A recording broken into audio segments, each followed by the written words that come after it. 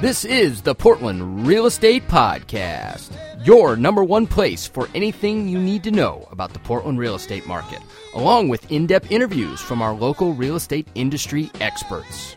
Now, without further ado, here are our hosts, Tucker Merrihew from TTM Development Company and Steve Nassar from Premier Property Group.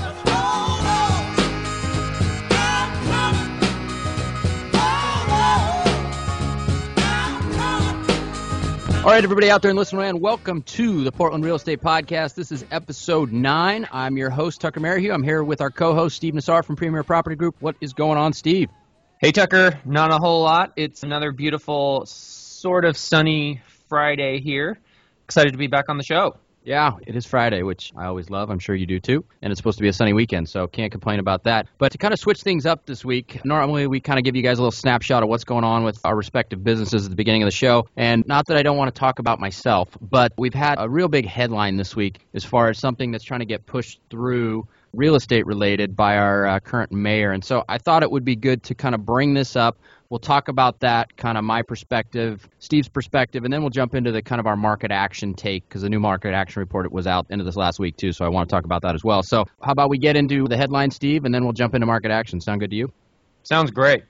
So to kind of start it off, the headline is our mayor, Charlie Hale, he is trying to impose a $25,000 tear-down tax on home builders, redevelopment type businesses, anybody that's buying homes, tearing them down, and building new homes in their place. And so this is kind of it's not kind of a big deal, it's a huge deal. And so for me, you know, being in the home building business, being a business owner in the city of Portland for the last 10 years, and being intimately involved in everything, you know, from touring older homes to figuring out whether homes should be knocked down or whether it should be renovated, I've got a lot to say on this issue. But before I do, maybe, Steve, what have you read? Maybe kind of bring our listeners up to speed on what he's trying to do in detail. Yeah, so I just read about this here a couple days ago on one of my regular online real estate news sites. I think it was the Oregonian, actually. Possibly KGW. There's been a couple news reports out about it. But from what I am gathering, he is proposing, and I don't know the likelihood that this is going to go through. I can't really speak to that. I don't know the legislative process or how that all goes down. But he's proposing, at the very least, that there be a teardown tax of some sort. So if a developer, such as yourself, builder, developer, finds a house within the city limits of Portland or Multnomah County, one of the two, that they want to tear down and it's deemed that it's not inhabitable, meaning it's not a house that has to be completely torn down to do something with it. It could function as it exists. Then a tax of $25,000 will be charged to that builder for that process. So, I mean, any rehabber, any flipper, any developer that finds a great lot but sees the potential to improve the structure dramatically by tearing it down is going to have to build in $25,000 into their costs against their profits for that transaction. Sorry to cut you off, but it was $25 per year the house has existed on top of the $25,000. That is correct. I did read that. Yep. So the older the house, the more it goes. So conceivably, a 100-year-old house is going to have another $2,500 there. So $27,500. So, I mean, at a glance, first of all, that's going to just dramatically slow down those teardown projects, which, I mean, let's be real. In the city of Portland, there's not a lot of blank lots. So this is an avenue that developers such as yourself see and use constantly. That's going to really slow that down. And I don't see that as being a good thing for these neighborhoods where these nice houses are going in and helping the values around them. I think the intention of this, beyond getting money for the city and county, is to preserve older homes, and I get some of that, but at the same time, I think this is going to be bad for Portland real estate and for the rebirth of wonderful neighborhoods that have aging properties. Yeah, I totally agree. I've got actually some statistics here, and then I'll get into some of my bigger objections. But last year there were 181 homes tore down in the city of Portland, which is 0.5% of the housing stock in Portland, which is far from the epidemic that a lot of the headlines have read or that people have pushed. And so they're proposing that with this tax, they project that only 100 homes will be torn down next year if it goes into effect, which is virtually half, right? And from that, they're hoping to generate $2.5 million in new fund money. But by doing that, they're losing out on almost 100 homes that would have been built. And of those 100 homes, a good chunk of them will have to get a new building permit because it'll probably be a lot split. And a building permit in the city of Portland is over $40,000 for a vacant lot. So that alone will prevent any sort of affordable housing to ever be built in the city of Portland unless it's been subsidized by the city. So they're going to lose out on a massive amount of revenue from that, plus the building permit from tearing down an old home and building a new one, which is somewhere between $8,000 and $10,000. And then you have the ongoing increased property taxes that you get from both new homes. So the amount of money that they gain from this tax is actually going to be a net loss in millions and millions of dollars.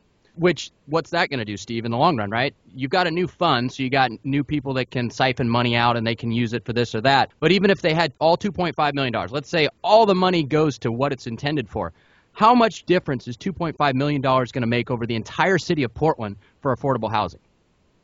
Absolutely. Yeah, nothing. It's going to do nothing. So that's one of my bigger issues with it. But the other thing is that it's going to dramatically increase the revenue that they're getting from the building department now.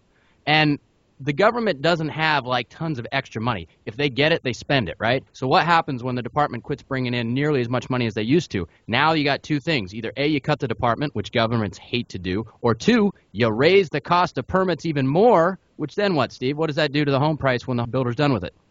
Makes it go up higher. Yeah. Either that or it pushes down the value of the lots that people can sell to builders. So at the end of the day, who are you helping? That's the question that I have to the mayor. And I get what he's trying to do.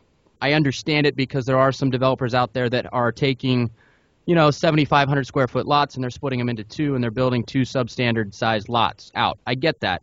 But if you want to fight that, just change the zoning laws for those types of properties. And that will stop that. You don't have to put in such a ridiculous thing, which is, and what I read is they want to prevent tearing down early 1900 bungalows because they feel like that represents Portland. Well, I can tell you, I've toured hundreds and hundreds of those bungalows over the years looking to see whether they should be rehabbed or built new. And those homes have a lot of things in common. Number one is they usually have radon. Number two is they have asbestos. Number three is the floor plans are up. You can bleep that. And lastly, they usually have one bath. So and by the way, most of those foundations are old crumbly Portland foundations. They're barely standing, and if you pick at them with your finger, they crumble. But somebody would go into a home like that doesn't know anything about real estate, which would likely be whoever's appointed by the government to determine whether or not the home qualifies for the tax or not. And they would say, yes, it's livable. Yeah, you could live in there. Of course you could. But does it make sense for today's home buyer, for today's family to live in a home like that? I get the cute nostalgia from the curb, but I just think this has so much more harm than good than it causes. And I think that there's a much better way to do it, which is change your zoning, on these types of lots where people are worried about, homes being torn down and two houses built. You can't stop it entirely, but there's a number of lots that are about 7,500 square feet and they're able to get a variance, or because of, the way the lots were platted, they can do a lot line adjustment and build two homes. Just change that and that solves a lot of your problems. So it just really infuriates me. The other thing I want to mention is that if this is a flat fee across all markets, how in the world is anybody going to build lower-end new construction in the city of Portland? You already have $40,000 new building permits for a vacant lot. Now you add a $25,000 teardown fee. I mean, those areas that are starting to grow, like Foster Powell, down south of Woodstock, it's going to stifle all new construction activity in those areas because it doesn't make sense. You cannot make it pencil. Which is going to affect all home prices. Immediately, all home prices are going to jump because any new house has now a new $25,000 bump up in price, and even if they can't build that new house, it's going to affect the ones that otherwise would have been competing with the new ones. So, I mean, it's going to affect home prices in a negative way. Yeah, it's just a horrible thing. And here's the thing that nobody wants to say, and I can say this because I have dealt with the people that have made this an issue for Charlie Hale to push through his time as our mayor. He lives in the East Moreland neighborhood, which we've done a lot of projects in there. I was frivolously sued in there last year for tons of money. And so I can say that I've got a pretty good feel for what's going on there. that is pretty much the epicenter of do not knock anything down. And I understand it. I understand the neighborhood, the nostalgia. We've done 4 major projects in there, all of which we didn't knock down. We renovated because that's what the neighborhood wanted to see. So we were actually appeasing the neighborhood. Didn't help us. We still got frivolously sued because there's so many people in there that just hate development. But the thing that's going on there is that there's so many people that just hate any form of knockdown. They also happen to have deep pockets in Eastmoreland. There's a lot of professionals with a lot of deep pockets. If you haven't noticed, they bought a few houses back from developers over the years. They were able to raise hundreds and hundreds of thousands of dollars to overpay for properties so that they don't get tore down. They almost raised $900,000 to buy a lot with 2 sequoia trees that are currently in the news. So there's a lot of money to be raised in Eastmoreland. And next year happens to be an election year, Steve. And I think there's a new guy that's trying to joust for mayor of the city of Portland. So, nobody wants to say it, but this is what I'm calling the Eastmoreland tax that's trying to get ramrodded through. And by pushing it through, hopefully Charlie Hale can help fund a lot of his campaign moving into next year and he can remain our mayor. So nobody's going to say it, but that's exactly what's going on here. Hey, Tucker, question for you. Assuming this goes through, how would that be impacted? Say you leave a wall up. I've heard of a lot of builders, developers talking about advantages when they're doing a major remodel, quote unquote, by leaving a wall up or something of the previous structure so that rather than it being perceived as new construction, tear down new construction, they now can run it through as a remodel. Do you think that would be possible in this situation? So we've done both. We did that prior to getting into the world of new construction, mainly because we just hadn't crossed that bridge yet.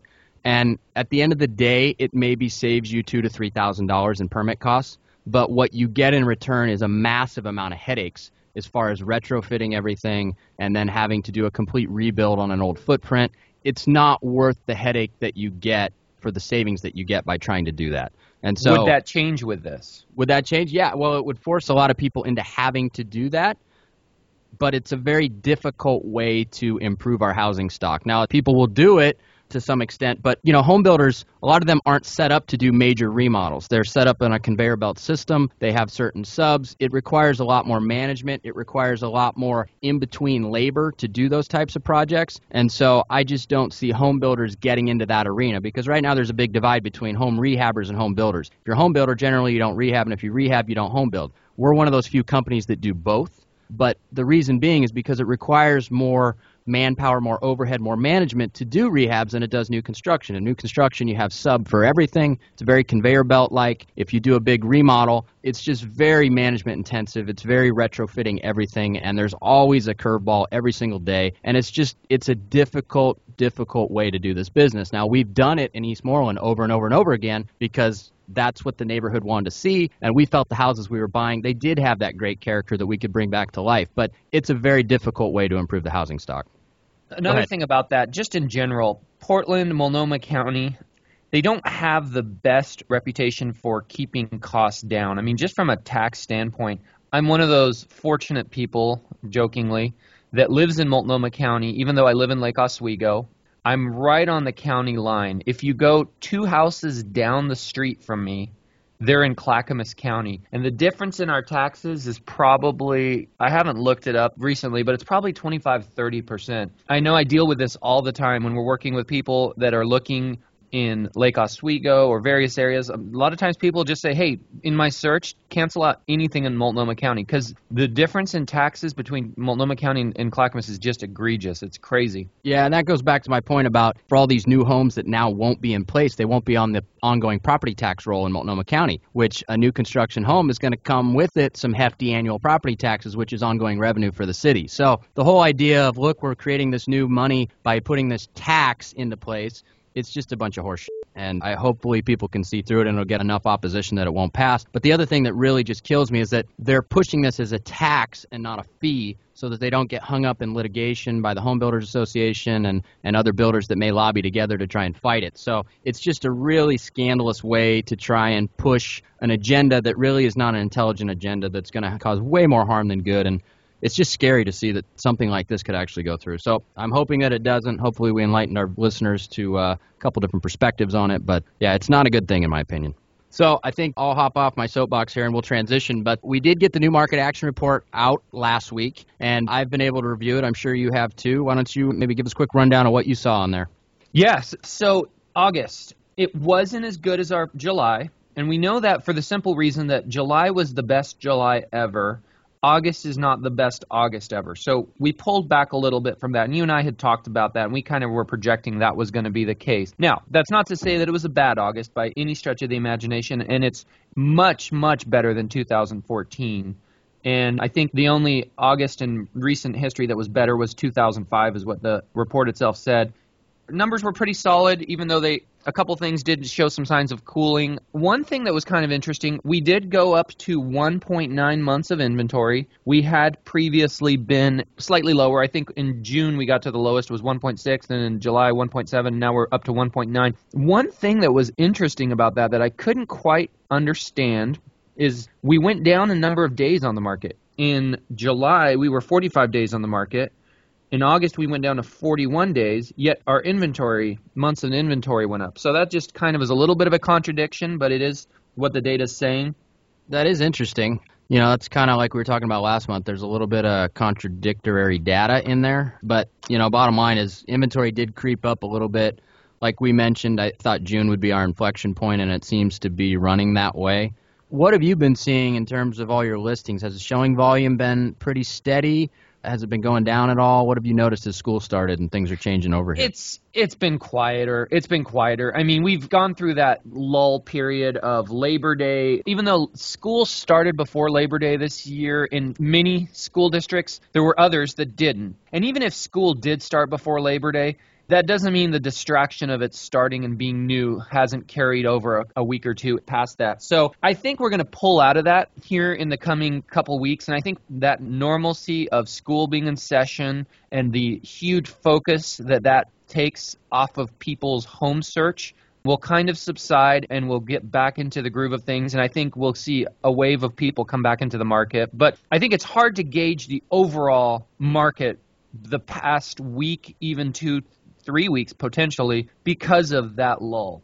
Yeah, I agree. And I think last year we had a similar lull kind of about that point. But, going back to school and Labor Day weekend, that's a pretty major events for most households. And it kind of puts the freeze on buying and selling of homes, at least a little bit. And I think that as we move forward, I'm kind of guessing that, we'll probably see inventory trickle up into the low twos maybe. And it may sit there for a couple of months is my guess moving forward. But, it's still super low inventory-wise. I know we had a property that was kind of in that battle axe price point that went on the market here a couple weeks ago in my office, and it was like 6 offers and like 80 phone calls. I mean, it was still pretty ridiculous. And we've got another one in Southeast that we're going to be putting on the market next week that's in that entry-level price point for close in Southeast Portland. So, that one will probably still blow it up. But it's kind of the way it goes. We head into fall and things do slow down. People do, less people generally put their homes on the market and less people are generally shopping for homes. But I don't know, it'll be interesting to see how it plays out. Now, in terms of a couple headlines that may affect our market, I know you had one that you saw or that you want to talk about in regards to the orange line going into Milwaukee here.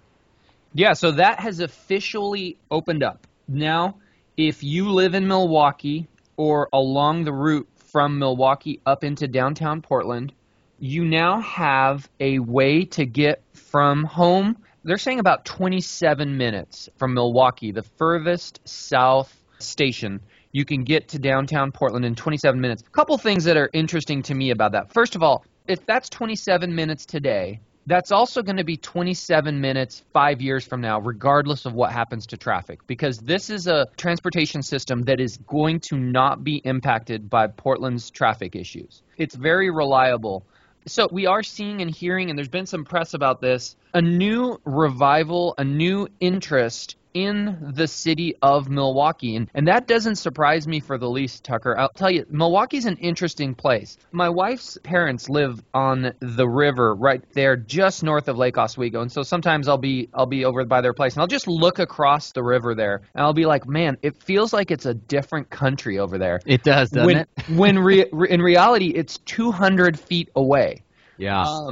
And so I've always thought to myself, and then I'll drive through Milwaukee, and granted, there's some nice areas, and then there's a lot of not so nice areas. But you have to think that this is going to create a tremendous opportunity for a revival and a rebirth of that area, because it really is, for all intents and purposes, It's a very similar location to Lake Oswego. You've got the proximity to Portland that Lake Oswego has. You've got the river access. You've got all the boating docks. You've got all those wonderful potential amenities that Lake Oswego has just on the other side. And now you have a way to get downtown in a very reliable fashion on this new Orange Line. So one thing I'm seeing and hearing is that if you're within walking distance of the Orange Line stations, which maybe that arguably is about a mile. Obviously, the closer you get to them, the better. Then we're starting to see a newer interest in those properties. We're starting to see a little bit more activity on them. And again, this doesn't just affect Milwaukee. You and I talked about the Brooklyn neighborhood. It affects Sellwood, which Sellwood's always done pretty good.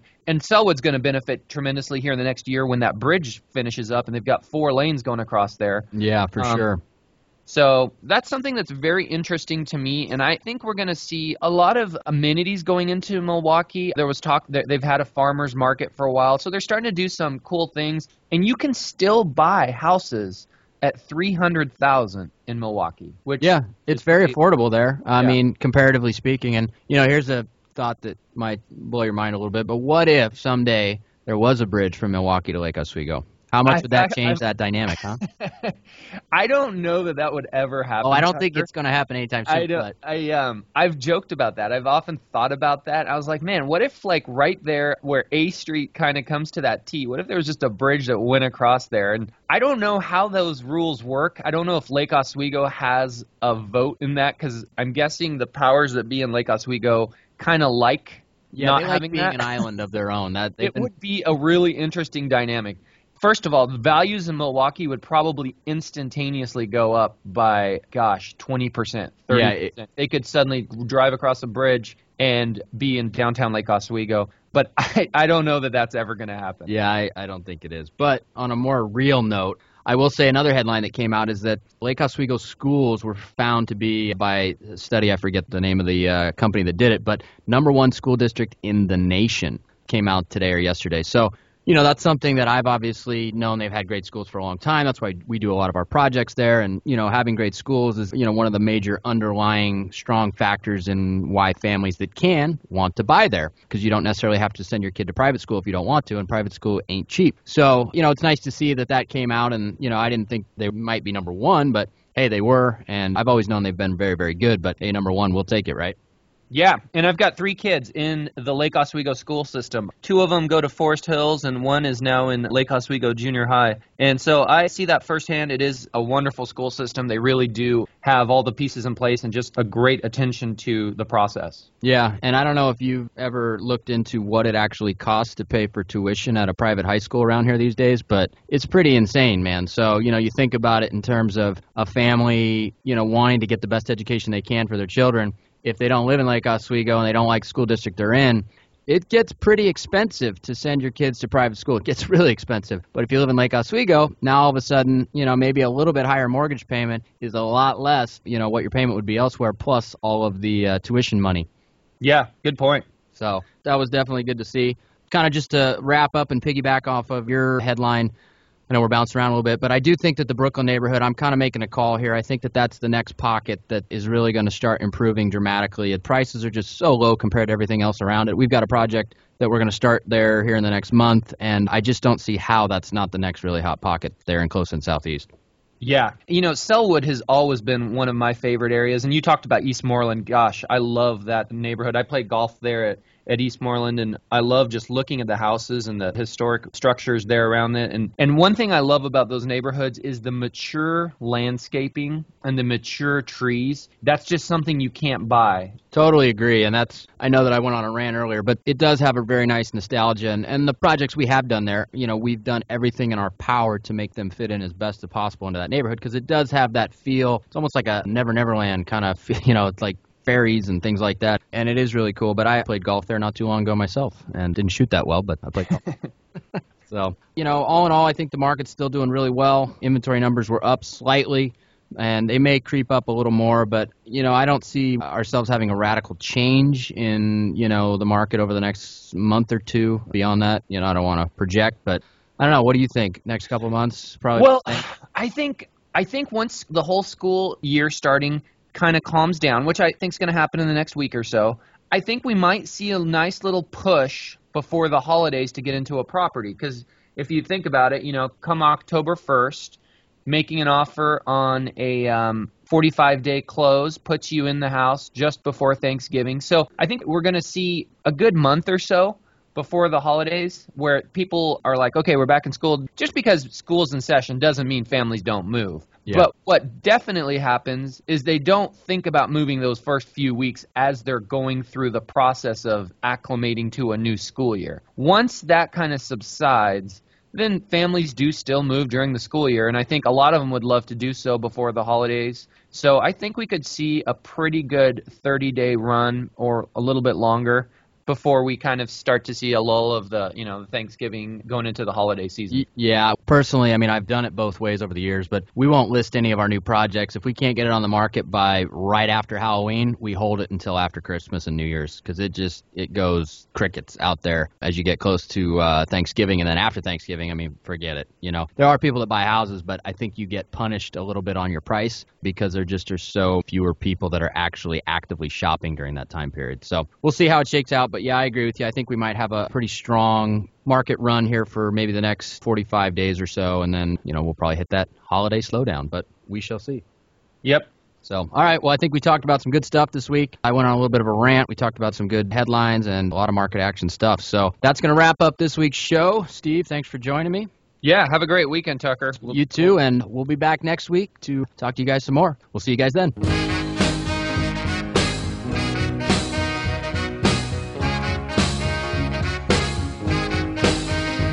Thanks again for listening to our show, and make sure to tune in next week for another great episode of the Portland Real Estate Podcast.